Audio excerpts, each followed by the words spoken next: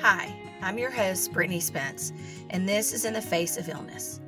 We are a podcast committed to cultivating a greater understanding of the many resources available for families facing childhood illness, because we believe this is a vital topic of conversation, not only for families in the throes of the fight, but for everyone.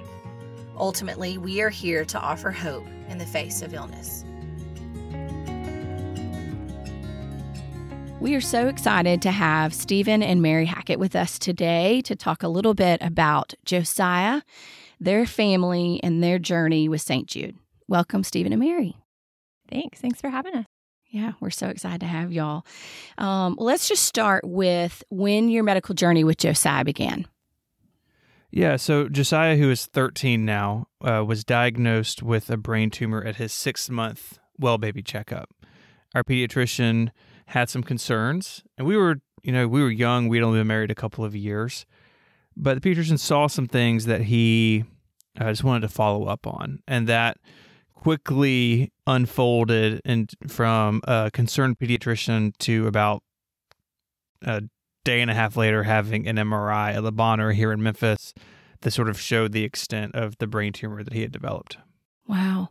So you're thinking as a young new parents, you're just going in for a 6-month well baby checkup, probably even having some anxiety about it. Oh, he's going to get shots and what's that? And we're going to figure out his weight and height and all that stuff. And was it pretty quickly that the pediatrician was able to, was it something Josiah was doing? Was it something that he wasn't doing? Was it just... Yeah, hindsight is 20/20. Right. Like we can look back and look at pictures and see now, like, oh, it was so obvious. Like he had lost a couple of skills, even as 6-month-old. He wasn't able to hold his head up as well when we did tummy time as he was able to when he was 4 months old. And he used to suck on both thumbs, and he just quit, kind of started ignoring the left side of his body. He wouldn't turn his head that far to the left side. And I remember even asking the pediatrician, like, can babies be left-handed or right-handed? Because he really seems to favor this side. And they listened and said, we'll watch that and just see, but, try to offer him toys on left side, try to feed him from the left side first, that sort of thing. The only clue that we had was that his head was really big. But he comes from a long line of big-headed people. So that wasn't really a concern of ours. Right. But that is how we went from having shots and getting weight and head circumference measured to, let's go get an ultrasound tomorrow. Okay. Then from the ultrasound at one hospital, the nurse came in, did the ultrasound, and she was real chipper and real sweet and real lively. And then after she worked on his head doing the ultrasound through his soft spot, his fontanelle, she got real quiet and we kind of waited. She just said, I'll be right back. Let me go get the doctor. And so the doctor came, we're like, okay. Yeah. Doctor came in, redid the whole ultrasound at that point. Like we're staring at each other. We're staring at him. I mean, we don't know what's going on. The ultrasound is just a bunch of black and white. We have no idea. And after he finished that ultrasound, he left, came back with his phone number on a Post-it, his personal cell phone number, and the number or the name of the person that was going to meet us at Le Bonheur, and said, you need to drive to your local children's hospital right now. Don't stop to get lunch. Don't stop to pack a bag at your apartment. Go there now. There's a mass on your child's brain. Wow. So that's what we did. And like Stephen already said, it was a whirlwind. I mean, that was Thursday. And then Thursday was well baby checkup. Friday was ultrasound. Saturday was emergency MRI. By Sunday, they said you're having surgery on Monday, and it's most likely cancerous. Wow. Yeah. And sort of if that weren't rough enough, it was actually Mary's first Mother's Day was that weekend. And so that always is bittersweet. But Josiah was also baptized that Sunday at Le Bonheur. Wow. And the church we were at the time just showed up in force, so much so that the next week I had a visit from the president of the hospital who had heard about how many people had come to see us. Yeah. And she wanted to know what was going on. Why? But yeah, it really was just within a few days, our entire lives changed. Yeah. So on that Sunday, your Mother's Day, and you baptized Josiah, knowing the very next morning he's going in for major surgery. Right. We had no idea if he would come out, who he would come out as. I mean, the brain is in charge of a lot of things. We didn't know if he was going to be able to smile physically, like motor, if he would be able to, or if his personality would be changed. It was all unknown. And so when you met, obviously you started meeting with neurosurgeons and, all of that type of medical personnel. Did they tell you, obviously you knew where the brain tumor was, and so much of where the tumor is has a big impact on what they can do, how much they can do, how much they can remove. Was that already kind of explained to you that weekend, or was it more of, we have to go in, we have to get as much as we can, and then we'll start the process of what's next? This has to be immediate. How did that kind of go that weekend? Some of it is fuzzy because that was a shocking weekend. Such a shock. Yeah, there was definitely a sense of urgency of, we don't have all the answers, but we got to go. We got to do something. But the MRI did show where it was in his brain, and that a portion of the tumor was very close to the brain stem, where you can't really operate. It's too vital. But he came to the full credit of the neurosurgery team at Le Bonheur. He came through it remarkably intact. He really did. And even in those days in the ICU after his surgery, you could tell that he felt better. Wow. That the neurosymptoms had begun to clear up. It was just a sort of a very long journey, but that first surgery, all the scary things they tell you, really none of them came to pass that first weekend. Wow. I think they have to, it wasn't done like as a scare tactic, obviously. Yeah. I think they have to let you know, like, this is possible. This is worst case scenario. Right. Maybe not any of that will happen. Maybe all of that will happen. We don't know. Each child is different. Each brain tumor is different, depending on the location, the stage, how it started, where it started. So we did know that they weren't going to get all of it. That is a reality for some people, but it wasn't for Josiah. He still has it in his head. So we knew that it wasn't all going to go away. And we knew that there would be some motor issues, that he would most likely have left side weakness. There were other things. I remember them saying he might not be able to see at all out of his left eye or the left field of vision. And he just have limited like peripheral vision, but he can see straight in front of him. So where the placement was really making such an impact on the left side, everything that had to do with the left side. Okay. And what was Josiah's actual diagnosis? What type of tumor, type of cancer? Yeah, it's an astrocytoma glioma brain tumor, and it's an indeterminate stage. They couldn't tell us if it was usually it's stage 1 through stage 4. I think, unless that has changed.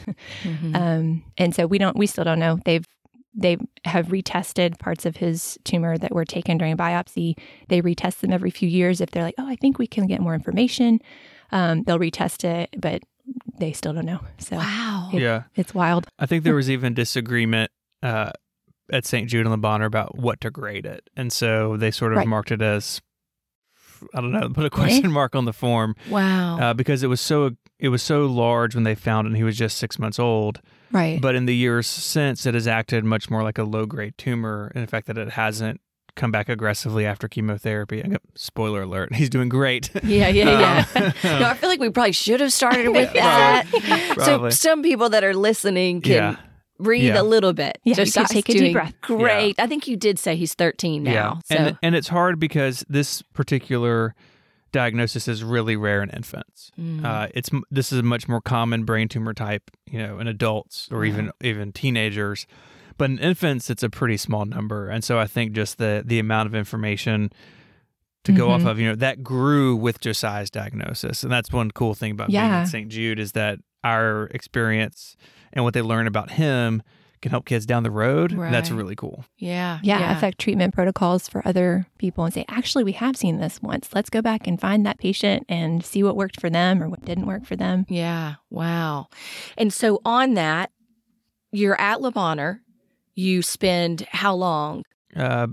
About a week. We were a week initially, and then I don't know, a week or 10 days after his first surgery, he started showing some symptoms of increased intracranial pressure. Okay. And so we ended up having a shunt put in to help drain that pressure. And having the shunt put in, and then we had it revised several times in a very quick succession. So from May of 2009 to say that fall, we were in and out of the hospital a lot. Mm-hmm. We went back and looked, because by October, we're like, is this just what happens to everybody? Is this just our life now? It was every 6 weeks, no fail. Like Wow. every 6 weeks, there was a brain surgery or some sort of surgery. He would show signs of, it's kind of, We'd be like, oh, he quit smiling. Let's go get a CT scan. wow. So, Yeah. and it Well, was, and it was we've- so, And we've learned too with shunts too that you really like a what may be a normal stomach bug for another child, where as parents, as with your other children, it's concerning. You don't love seeing them throw up. No, I don't. But with a child with a shunt, you always have to take into account it could be the shunt malfunctioning. It could be this, and so you have to react pretty quickly you to just make gotta sure. be on high alert all the time. Yeah, we just had a little bit of a run-in with that about a year ago. Josiah ended up having his appendix out. What? It's like a normal kid that thing. was August. It Was it feels August? like a year ago. That was Wow. August. Okay, so it was 6 months ago, 5 months ago. But even then, like the shunt is always part of the conversation. So the concern is, well, if his appendix burst or if he has some sort of infection after surgery, the shunt's a highway to the brain. Yeah. And you don't want gut infection in your brain. Apparently that's bad. Right. I'm not a doctor, but it seems really bad. Yes, yeah. And so, the shunt is like an ever-present concern, Yeah. even now. And he had a shunt revision a few years ago, just kind of out of the blue, just like, it's not feeling good. It's like, well, again, most kids, it's like, well, you can have the day off from school and, Take a moment. get some rest. But Yeah. it's like, oh, because he has this, we have to go through all these checks to make sure that it's not the big scary thing. And sometimes it is. Yeah, Mhm. yeah. And so for him, because of the tumor that's still there, is that what is making the cranial pressure continue to be there and him needing the shunt even 12 and a half years later? So the tumor, so you have ventricles in the middle Mhm. of your brain that kind of control like how much CSF, cerebrospinal fluid, your brain needs at that moment, and it drains naturally. His natural drain was all messed up when the tumor grew through there. Okay. And so that's when we decided he needed a shunt. Got So he it. actually has 2 shunts. The first one didn't work. It wasn't enough. So we added a second one. And then the second one failed. The valve failed, I think. Mhm. And then finally we got it all worked out. Mm. Yeah. The amount of shunts that he needed. And then that worked beautifully for A decade. 10 years until 2 years ago. We Okay. had to have some stuff switched. And just to put kind of, I'm going to put shunt kind of in layman's terms just a little bit, but in essence, it's put in the head, right? Underneath, like if a child has hair, often you don't even know that it's there. Right. There's a little kind of lump that you can feel. Yeah. But obviously when he was tiny, bald-headed, you could have seen it. And then it's connected to where it is a tube that goes into the stomach area, Mhm. right? The And end of the then- your abdomen. abdominal Yeah. cavity. and then that's what allows the fluid to drain, where obviously Right. Josiah and other children with shunt are having something that's causing them not to be able to drain properly. And you don't Mhm. want the brain obviously to swell or get bigger. And so that's what's kind of preventing that. Forrest had a external shunt Yeah. when he was in the ICU. And so we knew down the road when he was a little more stable that he would have an internal shunt from just the damage that had been done from the group B strep causing him to go to septic and Mhm. his brain bleed. And so we had the external shunt, which just means that the tubing went out, not into his body. It actually went into kind of what would you call, like a medical device that you could see on the outside, and we could, it like collected his CSF fluid. So, so kids can have, obviously you can't live life with an external shunt. Mm-mm. And so, that's what the internal shunt is for. So, one of the many things obviously Josiah has had to help him to be able to be, as normal of a kid as possible.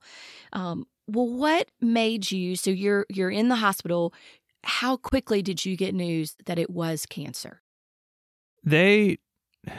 After the MRI before surgery, they said, basically, you need to prepare that this is what this is. Okay. It took a little while after surgery for the official diagnosis, of course, but we knew going into that surgery that this is what we were facing in some flavor.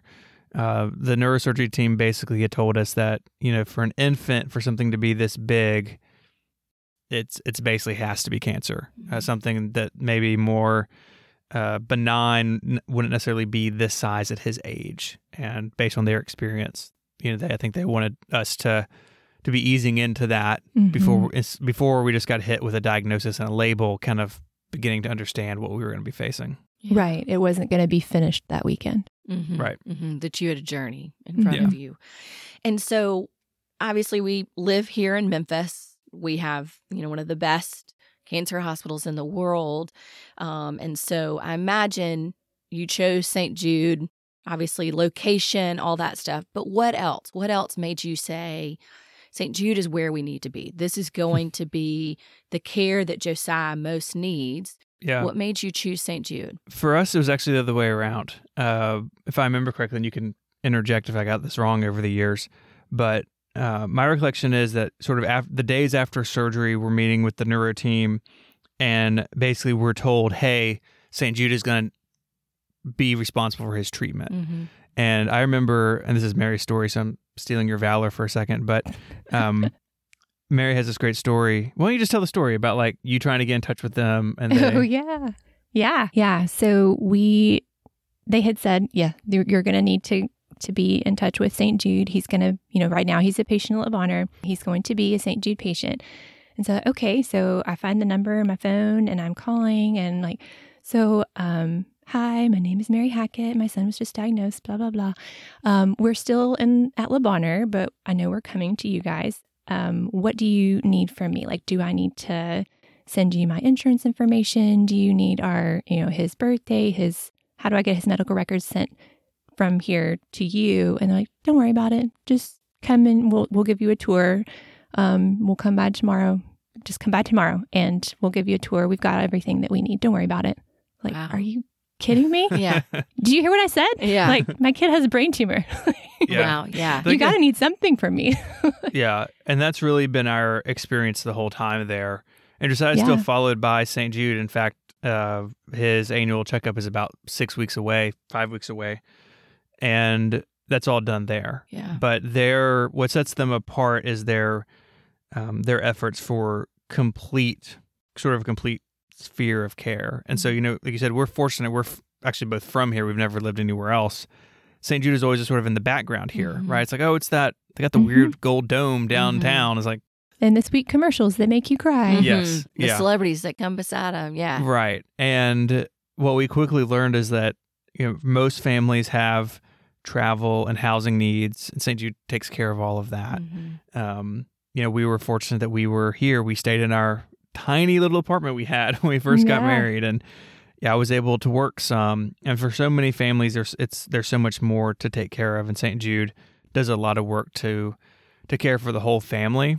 In addition, of course, to having all of the medical treatment done without charging the families anything. Yeah, and that is amazing. I mean, I can't imagine having to go through something like this with the added financial pressure that so many people feel. And we're very blessed that we didn't have that because of St. Jude.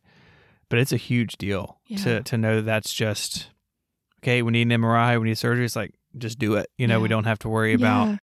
Can we afford it? Yeah. Do we have it in savings? Can we afford the down payment to go to the ER? Like, whenever we knew that he was having shunt problems, we would need to go to the ER for LeBonner, not to St. Jude, because his surgery would be done. All neurosurgery was done at LeBonner because they share that neuro team. Instead of having duplication of services with two amazing hospitals less than a mile away from each other. So we would just call St. Jude and say, hey, we think he needs surgery. And they're like, go ahead, just go on. Wow. So we would go to the ER and be like, hey, St. Jude sent us. And they're like, go ahead, go back to your room. I mean, talk about amazing treatment. Yeah. So I was going to say, just one of the beautiful things of Memphis is the relationship that our children's hospital, Le Bonheur Children's Hospital, has with St. Jude. And Merri touched on that, how the neurosurgeons and many of the other physicians and surgeons actually have where they can do things at both hospitals. And they work so well together. And if a St. Jude patient needs something that maybe St. Jude doesn't have, like ECMO is one prime example, that child will be sent to the Le Bonheur ICU or, whatever else needs to be done. And one thing, too, that I think is different than Le Bonheur Children's Hospital than many of the other hospitals we work with and other children's hospitals is that Le Bonheur doesn't treat cancer. There is no floor, unit, any of that, because we have this amazing hospital. And so where if someone is somewhere else, Charlotte, North Carolina, or Chattanooga or Nashville, those children's hospitals do have a cancer wing or a cancer floor. And so they can receive treatment there. They can, do their chemo or have different things and see oncologists there.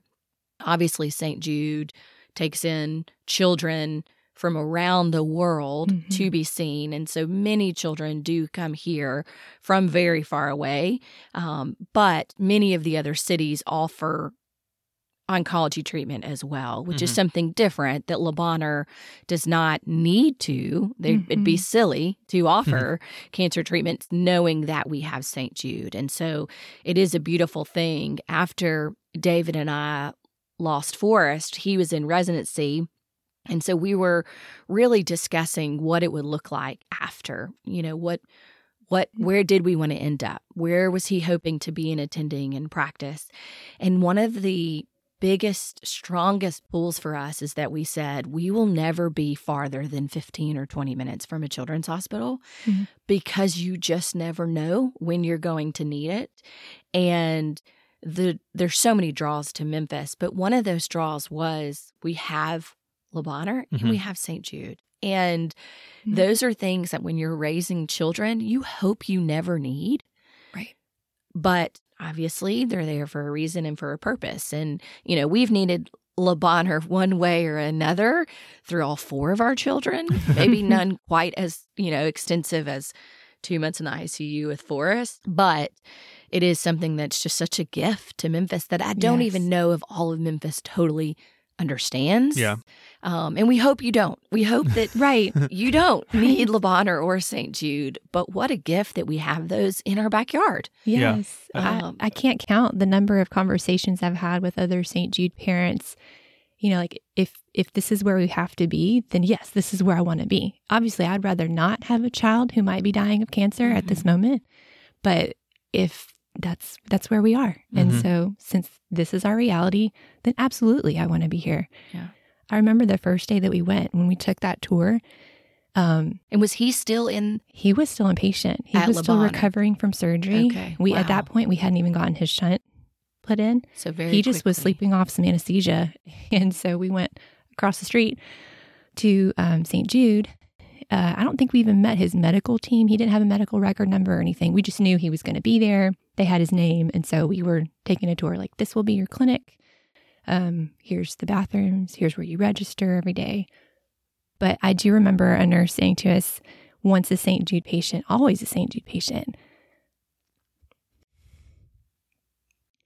And when she said that, it made me so angry. It's like, this is not where I want to be.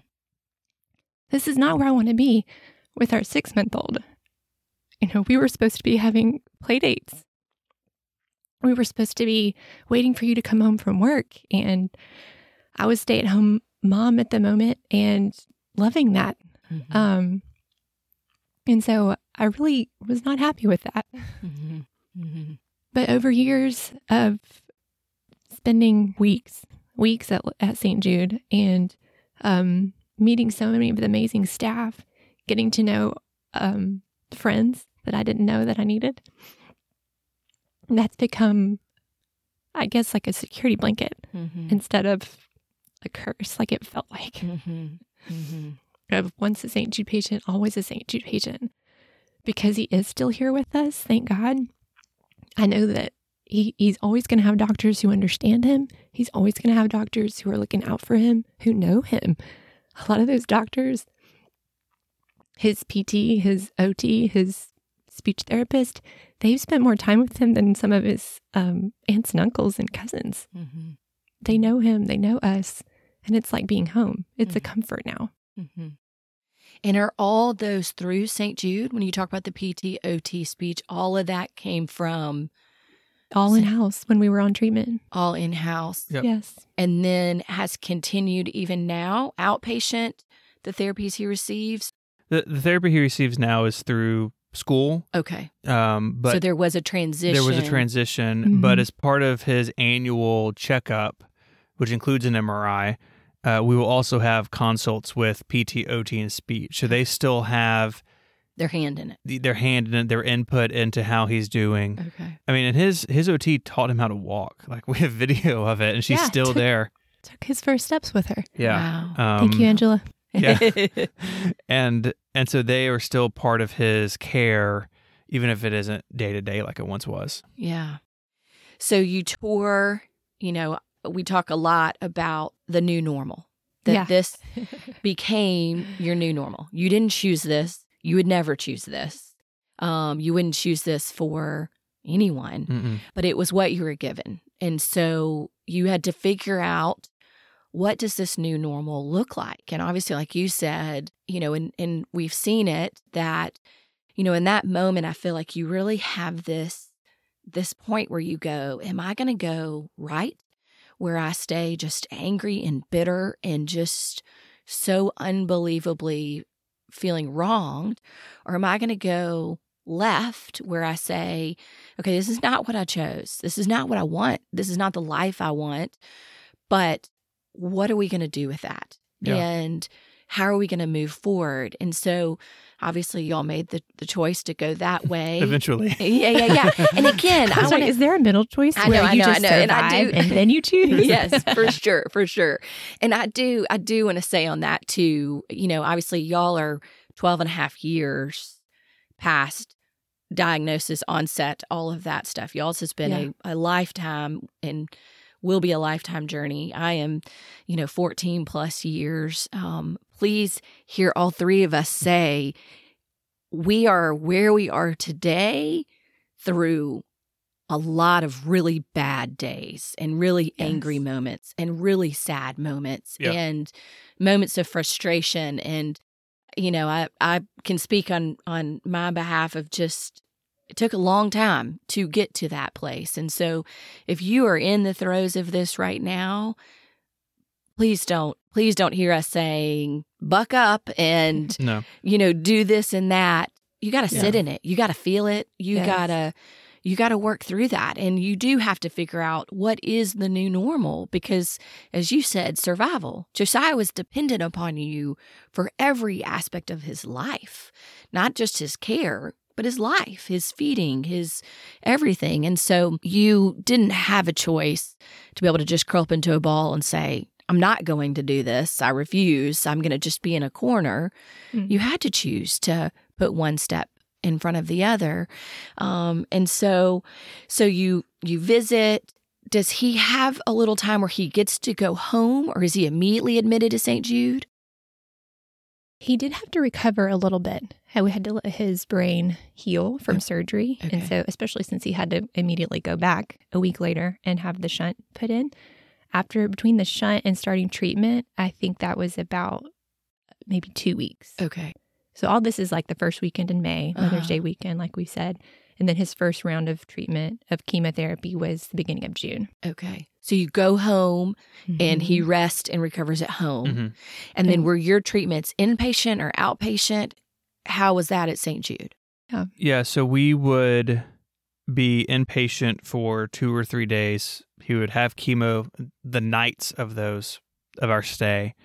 And then they would send us home to recover between the rounds of chemo. And especially at the beginning, there were so many other things to manage. We were outpatient at St. Jude almost every other day anyways, unless his numbers were really suppressed from the chemo and they said, don't come in, stay at home.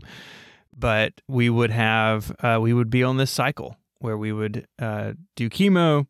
He would have a couple of rough weeks recovering from that, doing all this other stuff, PTOT, speech, etc. And then his numbers would come back up and we would hit him again with another round. And that was, it was 18 rounds of chemo over the course of about 20 months.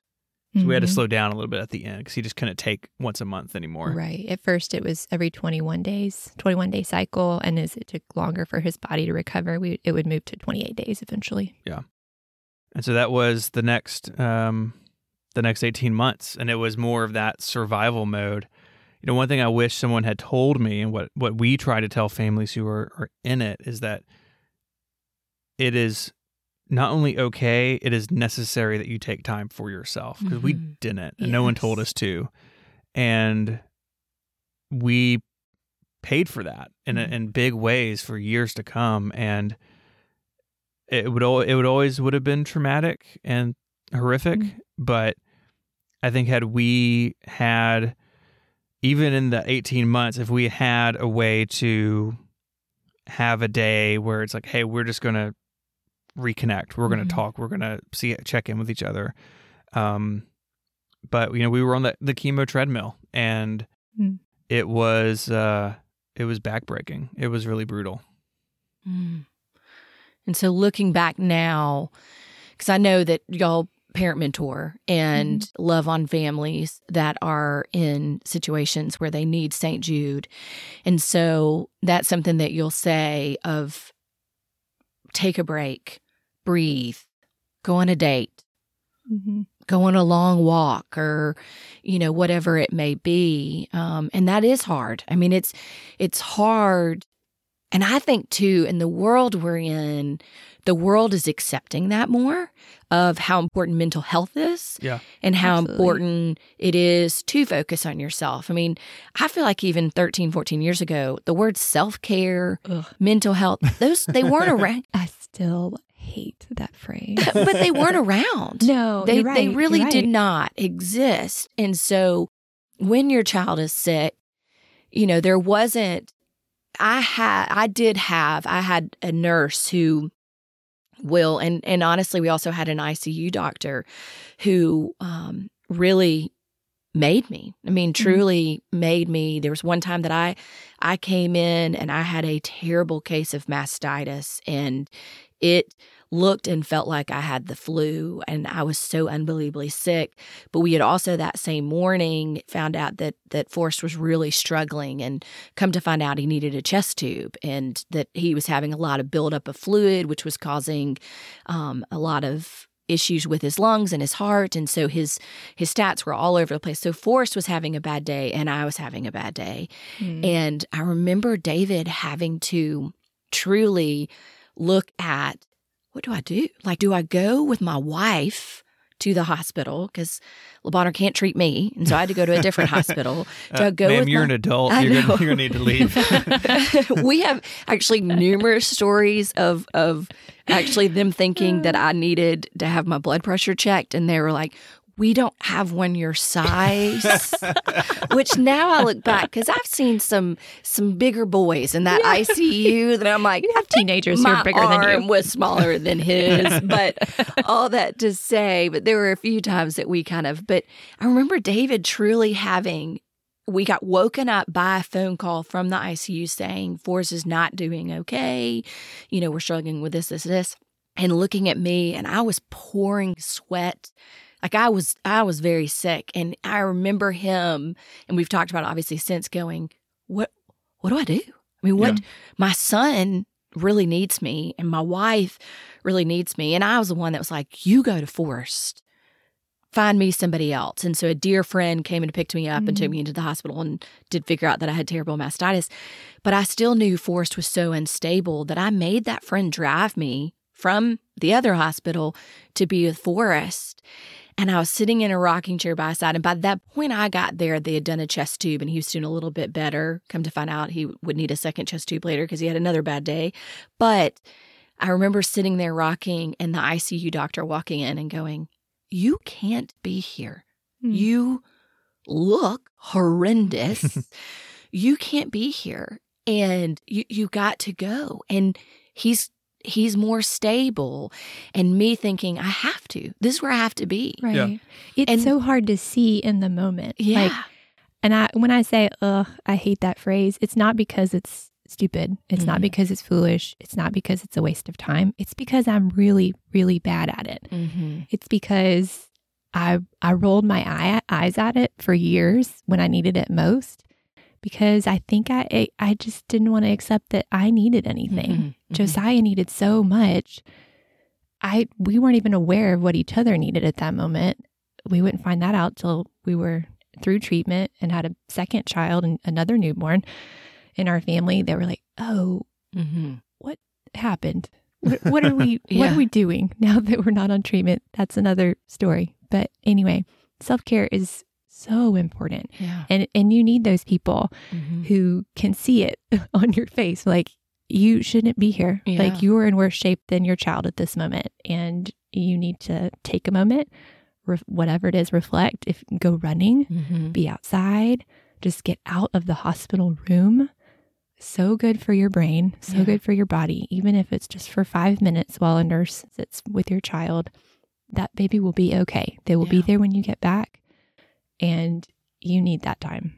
And I do think it is so unbelievably hard to be able to do that. But even healthy children, you need a moment.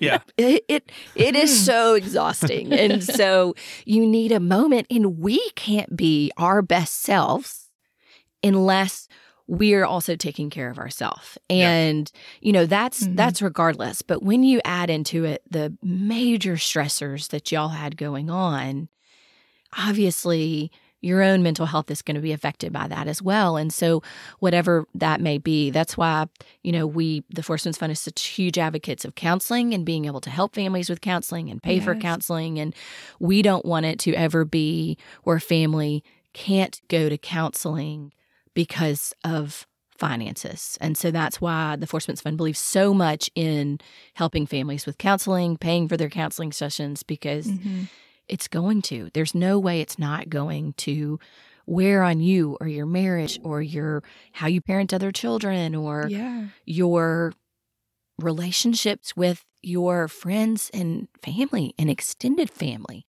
And everybody has an opinion on how things should go. And so I think that's good to even be able to talk about is, the way that y'all are doing things may not be exactly what the grandparents think you should do or the aunt and uncle or whatever else. And so even being on the same page about that to be able to, deal with those things. Okay, so 18 months. So really past 2 was the intense treatment. And with that, is that shrinking what has been left by what they weren't able to get? The goal of chemo was really to make sure what was left didn't grow again. His particular type of tumor is really not one to sort of shrink away, where, this scan, it's 15% smaller than the previous one. But the goal was to keep it basically where it was. And it was successful at that. He has not been back on chemotherapy since those original 18 rounds. We've had a close call here or two, an MRI that looks questionable. We flirted with chemo a few years ago, but ended up... And when that being questionable, do you mean in growth? Like it looks like it's bigger? It looks like it's changed? Yeah. It looked like they saw it in new areas, but it also was a new MRI machine. And so we're not sure if it's just a better image. Wow. Okay. And so, yeah. That was a fun couple of days working that out. But obviously that always lives in y'all's head. Yeah. There is... It could be dead forever, what's left of his tumor. It could grow next month. There's just... nobody knows. Yeah, and with his MRI cycle has gotten longer. Initially, it was monthly, and then it was quarterly, and then for a long time, it was every 6 months. Okay. And this will be the second or third year where it's been annual. Third year. Wow. And that feels like a lifetime. Like I was going to say, that's got to be a little bit of both. Like, wow, that's such a blessing. He's doing so well. But then 12 months is a long time. Yeah. My internal timer for it is still set at 6 months. Okay. So his annual scans are in February. And I guess sometime in the fall, part of me thinks, it's about time. Like, let's do an MRI. But he's in such capable hands at St. Jude and Le Bonheur. They both follow him. Okay. He has doctors at both hospitals. And this is, based on their judgment and their expertise. And we have learned over the years that they know what they're doing. Yeah. That doesn't mean that there aren't times where we need to stand up for him or we need to voice a concern or a disagreement. We do those things when they come up. But there's also an amount of trust in that these are the people that are equipped to deal with this. They work at the best institutions in the world. I mean, really, St. Jude and Le Bonheur both are world class in their own ways. Absolutely. And so, that always is in the back of our mind of like, is this the scan, or if something unusual happens, it's always a thought. But amazingly, those 18 rounds were enough, and he's been stable ever since. Wow. And in your roles as parent mentors and still being very involved at St. Jude, have you met other families with the same diagnosis? Mm-hmm. Diagnosed as a baby, as an infant? Let me think. Not diagnosed as an infant.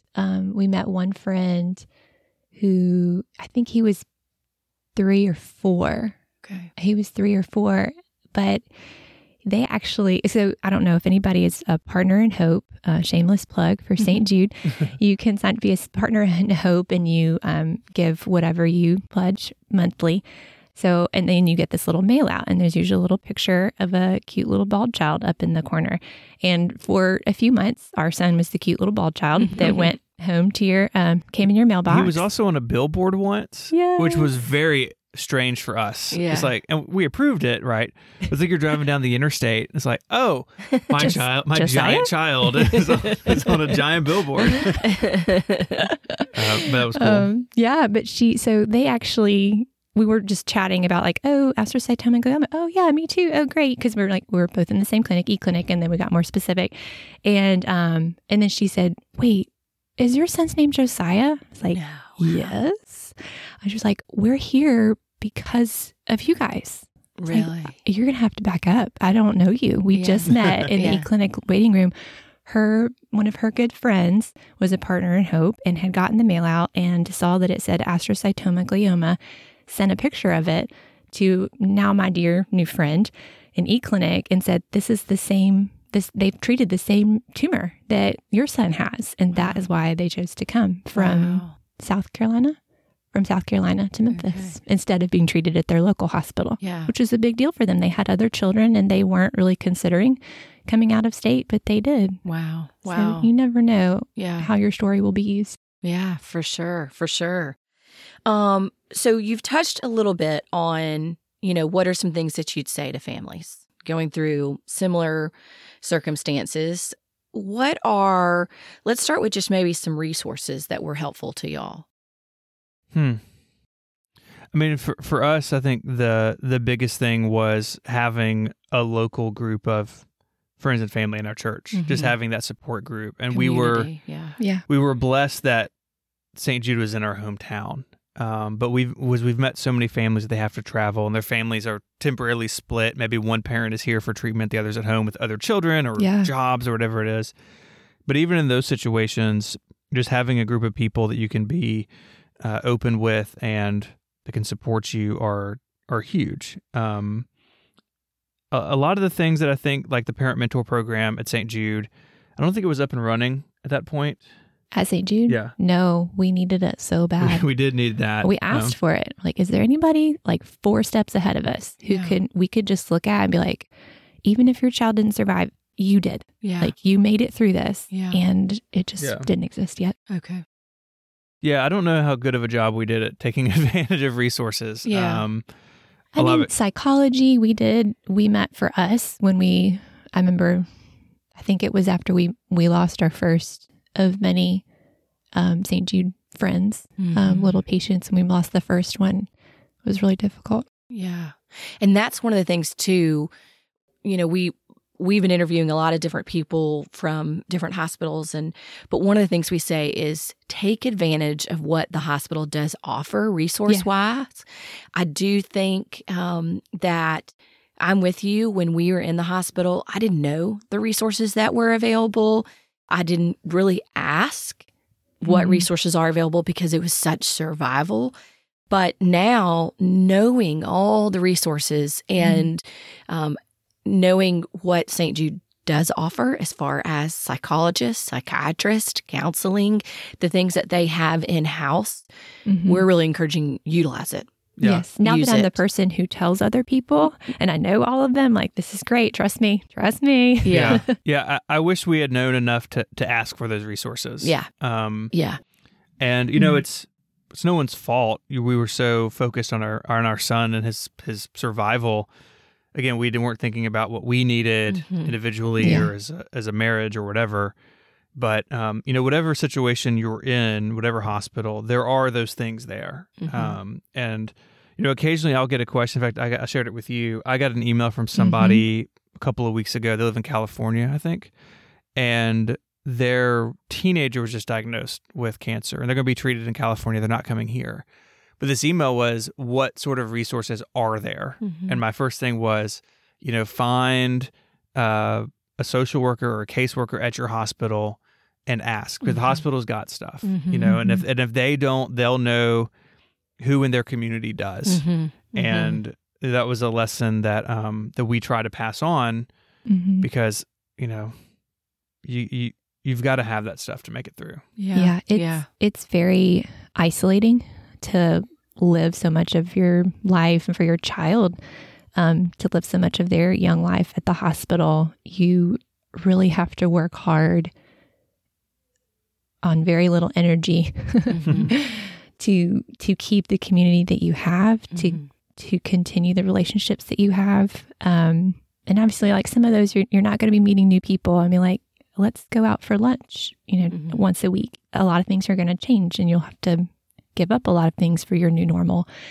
But it's important to show up when you can to that girls' night, to go out when you can together and not talk about anything medically related. One of my favorite stories of how it can happen in the hospital is some of the rooms now in the old inpatient building at St. Jude, the rooms would face each other instead of facing into the hall. And there was a little boy in the room across from us who wanted to play hide and seek in the curtain, like the door curtain. And I was just sitting there like on my laptop, it's like, Josiah was asleep. I think you were in the shower or something. And this little kid just like kept knocking on the door and like wanting to play hide and seek. Do the thing. And we ended up like meeting their family, and we remained friends with them today. And they were a neuro patient, and sometimes those little things, can make all the difference. So we've got to know this family. It's been a huge blessing for us and hopefully for them. And just because like their 4-year-old or whatever thought it'd be funny to like play hide and seek with, the angry looking 20-something-old in the room across the hall. He saw something that you needed. That's right. I know, kids, man. He said, "You don't need to be." And he was, he was a patient. They had all their own stuff going on, but it really touched me. And those little moments happen in the hospital all the time if you look for them. Oh, for sure. For sure. Use child life, use psychology, use social work. A resource for me was the Jesus Storybook Bible that was given to us by the Forrest Spence Fund when Josiah had his first surgery. We were talking about this in the car. When did you guys first start reaching out and like doing gift baskets for families? So we had to be on the beginning. Oh yeah, you definitely were. Yeah. In May 2009. Yeah. So care bags was probably one of the first things that we did. And also meeting child life needs. Those were like our two first things. Really, that's kind of what we envisioned. And then in 08 and 09, really 08 was the year we started to realize, gosh, we really want to help families, individual families. And you can't really do that donor advised funds are amazing and they have great purpose. But the hard thing about donor advised funds is that you can only give to other nonprofits. Oh. You can't pay utilities or rent or give a grant to a family or even pay counselors, all the things really for the most part we do now. And so in 2008, we started really having the conversations, especially after that first 5K of we've got something here. People believe in what we're doing. People see the need for what we're doing. And so we started the process of becoming our own 501c3. And that really became official in 2009. And so for that first year and a half or so, it really was care bags. And then we laugh now how much we went around. We would make a donation, a large donation to Le Bonheur. Le Bonheur would then, in essence, buy a Target gift card. And then the child life specialist would meet me at Target and we would take carts and we would go through Target and we would buy everything that they needed. There's pictures from the very beginning. And I'm hugely pregnant because we're having more children, and we're standing behind carts filled to the rim with their needs. And so even that became, this is kind of crazy how we're getting to this part. Sure. We just need to be able to do this on our own. I need to go to Target, whatever. I want to go to Target when they need things. And so, I remember getting the phone call about y'all. We were newer parents also to our second son. And so I remember getting the phone call about the diagnosis and Josiah and what was going on. And so, and just saying, I can easily put together a care bag. And so much of our care bag is still the same. What was in yours back then? It was baskets. Yes, Yep. we had it was like a laundry basket. And that was his toy basket for the first year of his life. Okay, I love that. Now they're tote bags. And one of the beautiful things is that when I'm at Le Bonheur Parent Mentoring, I'll often see parents carrying the bag, with all their other stuff in it. Because, we've obviously added things through the years, but even in 2008 and 2009, it was a lot of the books to read to the child, things for the parents to read, chapstick, lotion, roll of quarters. And so now we have more specific of like, this is for an infant, this is for a toddler, this is for an elementary, this is for a preteen, this is for a teen. Because obviously there's different needs. We're not going to give tiny black and white infant books to a teen. We give more chapter books or, we're not going to give a preemie hat to a teen. We give a big hat. So care bags are still a huge part, and we do them in all the cities. So it's cool. And I know over the years, if we've met people, I've like texted you or emailed you like, hey, we know so-and-so. Can you check in on them? And so it's been cool for us to be, one of the earlier families that y'all helped to see it grow and really what y'all are doing, I think, fits in with what we've learned is that as parents or caregivers, we've got to also look out for ourselves and make sure that we're going to be okay at the end of the day. Yeah. And, it's all of those stresses, they feel really small when your child is sick, right? Like, who cares if I miss this bill or, I'm not seeing a counselor or whatever.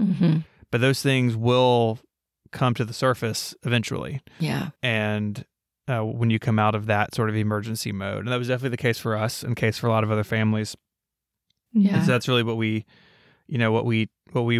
want to talk to families about is, at some point you'll be out of the hospital. It'll always be part of your story, but it'll be a chapter that's behind you.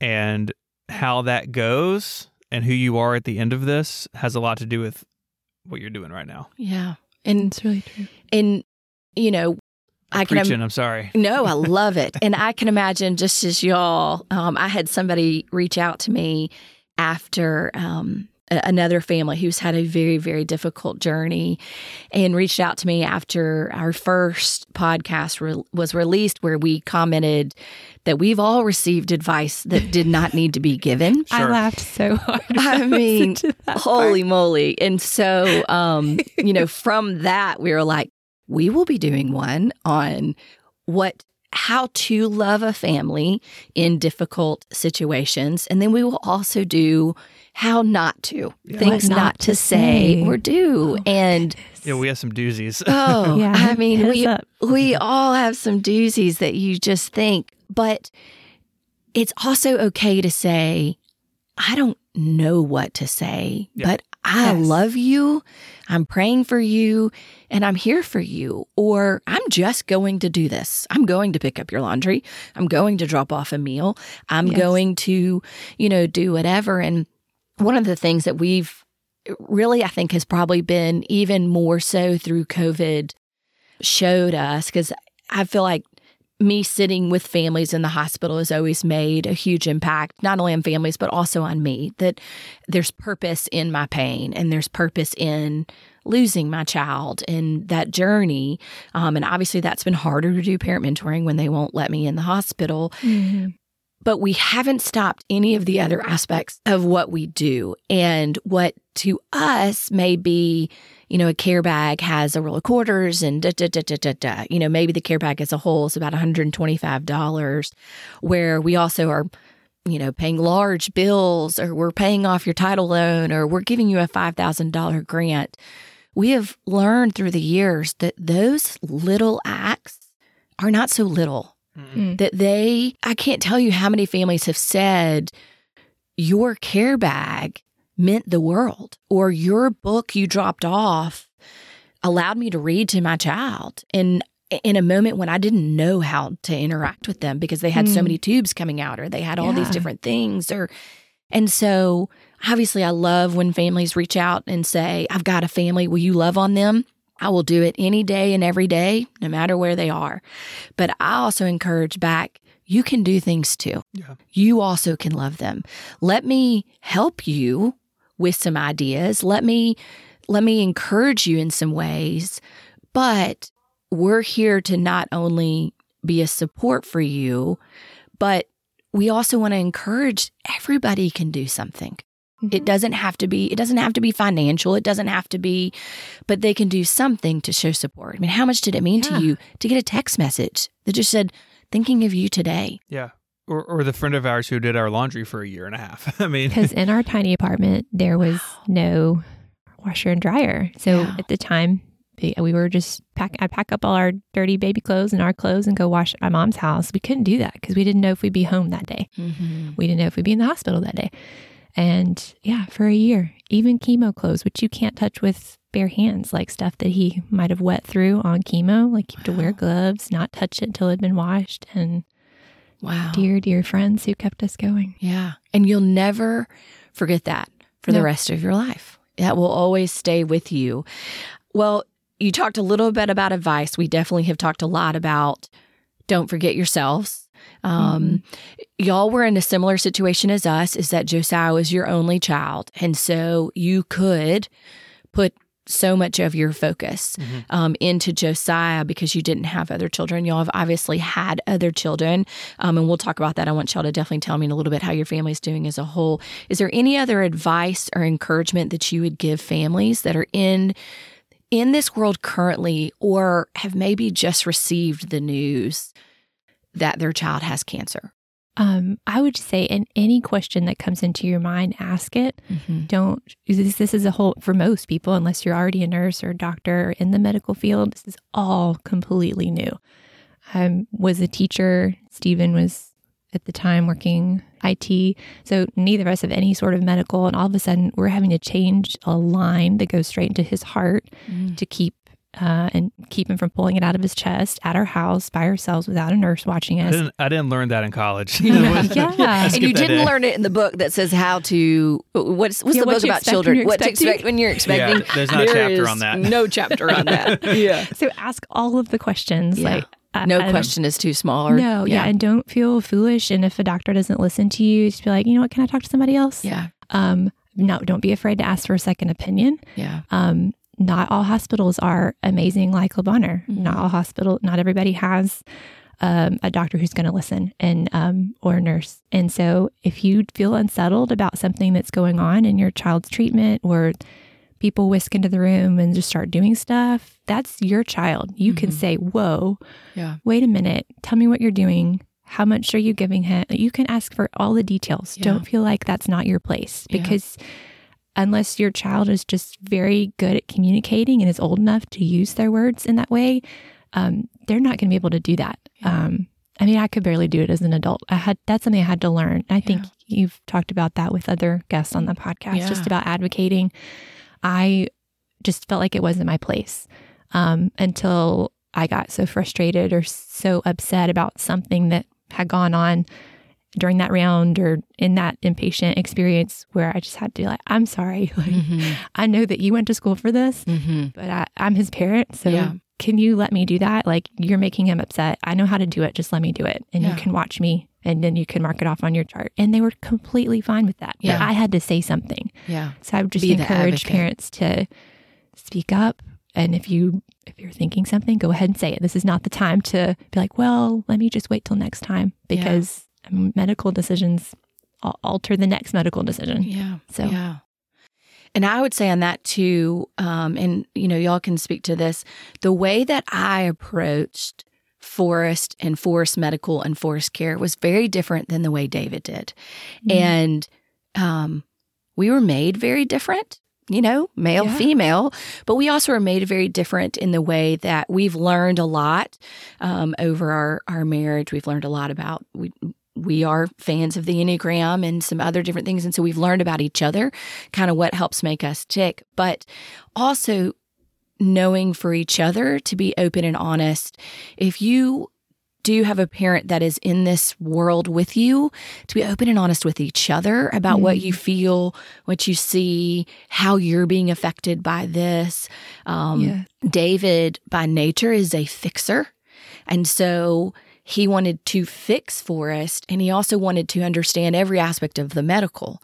I am a nurturer, and so I wanted to just sing and love and read and make his bed pretty. And I realized once David went back to full-time work, that was around day 14, day 15 for us, I realized I also had to understand the medical, because it was me day in and day out. And so it became a drinking from a fire hydrant of what does all this mean? Because I had depended so much on David to explain it to me in layman's terms. And so, as you said, I had to be very open and honest and say, I don't know what a shunt is. Yeah. What do you mean? He's about to put something in the brain and it's going to come out into some fluid into it. What? And so having to say, it's okay. I'm not stupid. I am a educated person. But I didn't go to school for this. And so being open and honest, like you said, with them saying, hey, explain it a little bit more. And as you said too, if they can't, there's somebody else who can. We all have come across maybe some in the medical field that their communication skills could be better. You're so sweet. And everybody has bad days. Everybody, yes. And even, I'll never forget, I had a hard time with one surgeon in general. And I remember saying, and it was truly how the surgeon spoke and how the surgeon spoke to me in particular, was known for making mothers cry. That was one of the things that was said. And but I remember kind of saying something to David, and this has stayed with me in every aspect of every part of life. This has stayed with me with my own medical care, my own health things, and him saying, hey, babe, do you want him to be an amazing communicator and make you feel good and touchy-feely, or do you want him to be the best blank surgeon there is? I chose the best surgeon because that surgeon was cutting on my child. And in turn, I grew to understand that this surgeon maybe had different aspects that were hard. Man, I, honest to goodness, loved that surgeon. Once I got past we're struggling communicating here. But once I figured out, like, okay, he's not going to make me feel warm and cozy. He's not going to say all the things, but he's an incredible surgeon. And in turn, we learned to communicate and speak in a healthy way. And he is, to this day, one of my favorite people. And so thinking of, we don't always get both. It's a real gift. Amen. If you get a incredible surgeon physician who also has amazing communication skills, Yeah. or all of the above. We got really lucky. We have one of those. Yeah, he actually just retired, but our neurosurgeon at the Bonner was that way. Mm-hmm. And he told us early on that no one else was going to work on Josiah but him. Yeah. And there was one instance before he retired that someone else had to do something because he was like, I think literally out of the country. Yeah, but when he came back in, he was like, I'm sorry I wasn't here. I was like, dude, you were like, I don't know where he was. Someplace with his family. I think he was teaching a conference. Doing something very impressive. The next, Yeah. It's like The next amazing neurosurgeon, we're pediatric okay, neurosurgeon. you know, but one thing that we were told, and I think St. Jude believes it, I think the Bonner does too, is that we are part of the care team. Yeah. Yes. Right. Yeah. Family-centered care. And Yes, very much so. It's hard to step into that. It's hard to own it when someone else says that, because it sounds sort of like a Hallmark card, right? Yeah. It's like, you're part of the team. It's like, dude, I went to journalism school. Like, I'm not a surgeon. Yeah. But having lived through it and learning over the years to stand up and to say things, and we have a couple instances where we had real big disagreements, but that's when there's someone else on the team you can communicate with, and at the end of the day, you know your kid better than anyone. Yeah. Yes. For sure. Yes. Is there anything, and I feel like this can be, hindsight, definitely 2020. And sometimes I think when I say, what do you wish you had known? If you asked me that right now, I don't wish. If someone had said, what do you wish you had known, as far as, I would not have wanted you to tell me what was coming with Forrest. Because I don't think I could have thought about it, done it, or whatever else. So I want to put that into context. But is there something that you wish you had known, as far as, I feel like you've touched on it with the self-care and doing things for yourself and mental health and psychology. Is there anything else that you wish you had known, looking back now, 12 and a half, 13 years? Yeah. I mean, you said it. I think I probably have already said it as well. I wish that I had known that I could need things, that it was okay for me to tell Stephen, to communicate with him and say, I just can't take him by myself today. I just can't. I can't spend the night tonight. Can I just please be at home and you take him tonight and stay with him over chemo? I wish that I don't know. I just didn't feel like, again, like I had the right to need things when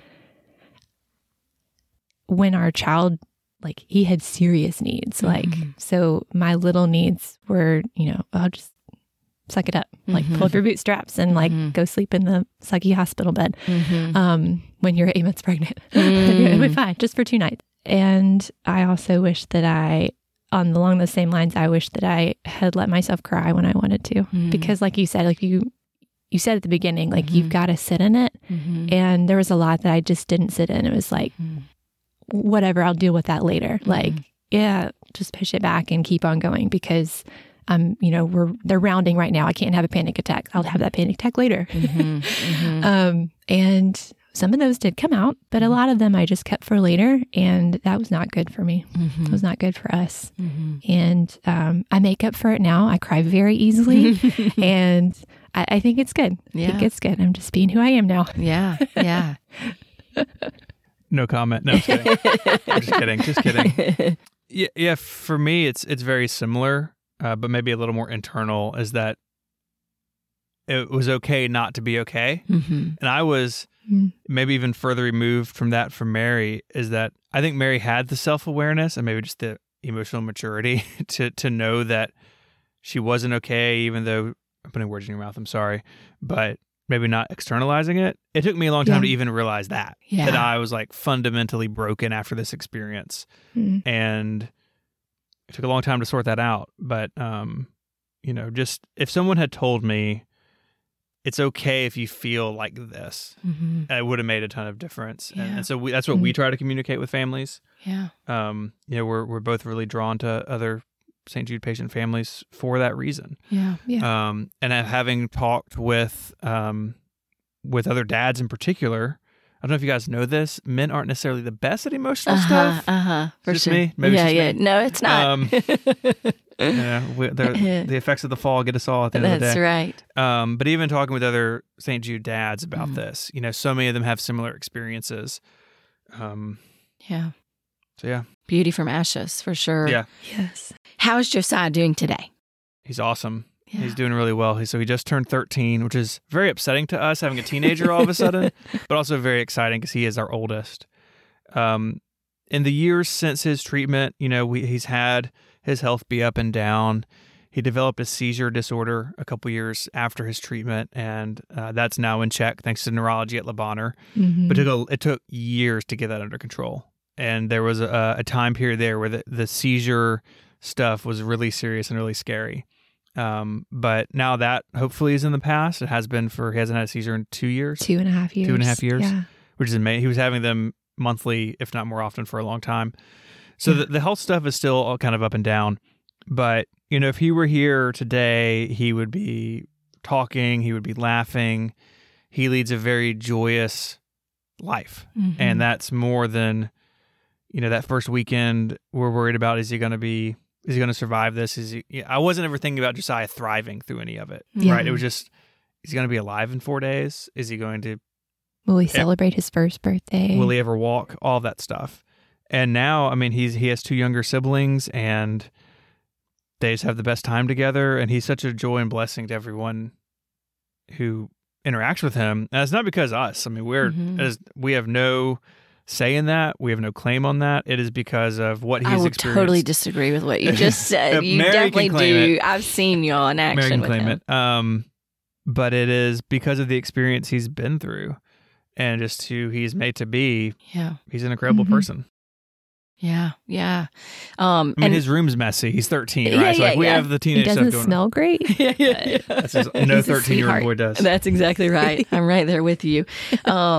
And I've gotten the joy to see him. Merri and Josiah, when we had our fire, came up and helped us, and a couple times, and it was really a lot of fun to be able to see, knowing how far y'all have come. And so I'm going to completely disagree and say that y'all have had a huge part in the joy and just the normal life that he has also gotten to experience, the going to school and going to church and doing different activities. And, that y'all have really made that a part. You haven't put him in a bubble and thought that he's so fragile that he can't still do life. And that shows for sure. Yeah, that took a long time. Being 12 and a half years out, a lot of that has changed. Yeah. And it's not that we couldn't be back in square one. We could be at any scan, but the longer we've gotten, the more comfortable we've been with, his cancer is, while it's still present, the active part of his story is in the past. And so how do we move forward from that? And there's still a lot of questions around that. Yeah. Parenting a special needs child is really hard. Thinking about his future, even like long-term future, after we're gone, all that's really hard and complicated. Yeah. But it's such a joy to get to have conversations about what should his schooling look like? Yeah. Because that was not promised to us. It's an honor. Yeah. It's Yeah. an honor to still have him. Yeah. And you briefly said 2 more siblings. And then you also briefly said you were 8 months pregnant even during treatment. Yeah. So Allison came when? She came 2 weeks after his counts came up. From his last round. From his last round of chemo. His hair hadn't even started growing back. He had no eyelashes, no eyebrows. Yeah, he was shiny. Shiny. Bald. Very, very shiny in the hospital room, holding his sister. So they're really close in age. And even after his treatment, of course, we were still in the mode of we're having scans very often. We were outpatient maybe weekly at that point, just doing something. We were there twice a week for probably the next year, just doing rehab. So services. We drug Allison to St. Jude as an 8-day-old, newborn. Wow. We were still in it. And then our youngest, Jude, our youngest son, he came along a few years later. And so he's 7. And, they have grown up with an older brother whose story is really complicated and hard. But I think it's made them it's made them empathetic in a way that I certainly didn't understand as a kid. I barely understand it now. Yeah. But it's been really cool to see them and the way they care for him and look out for him. Even though he's the oldest, he's not really the oldest in a lot of ways. And to see their relationships, it's a joy for any parent, but we find special joy in it because, there is a world where they wouldn't have known their older brother. Yeah. And I'm so thankful that they do. Yeah. Yeah.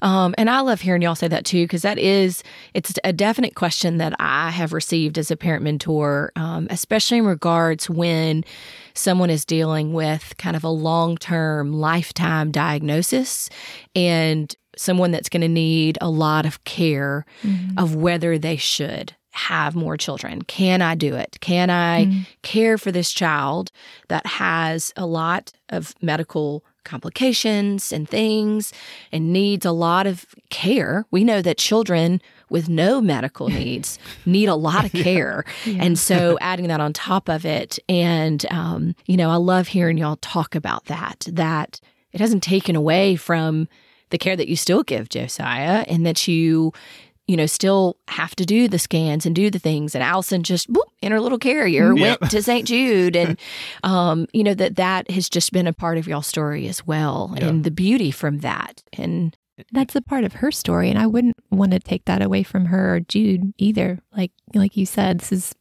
having a brother with special needs and with a very dramatic medical history is life-changing for them. Even though Jude, he spent only a few days at St. Jude with us.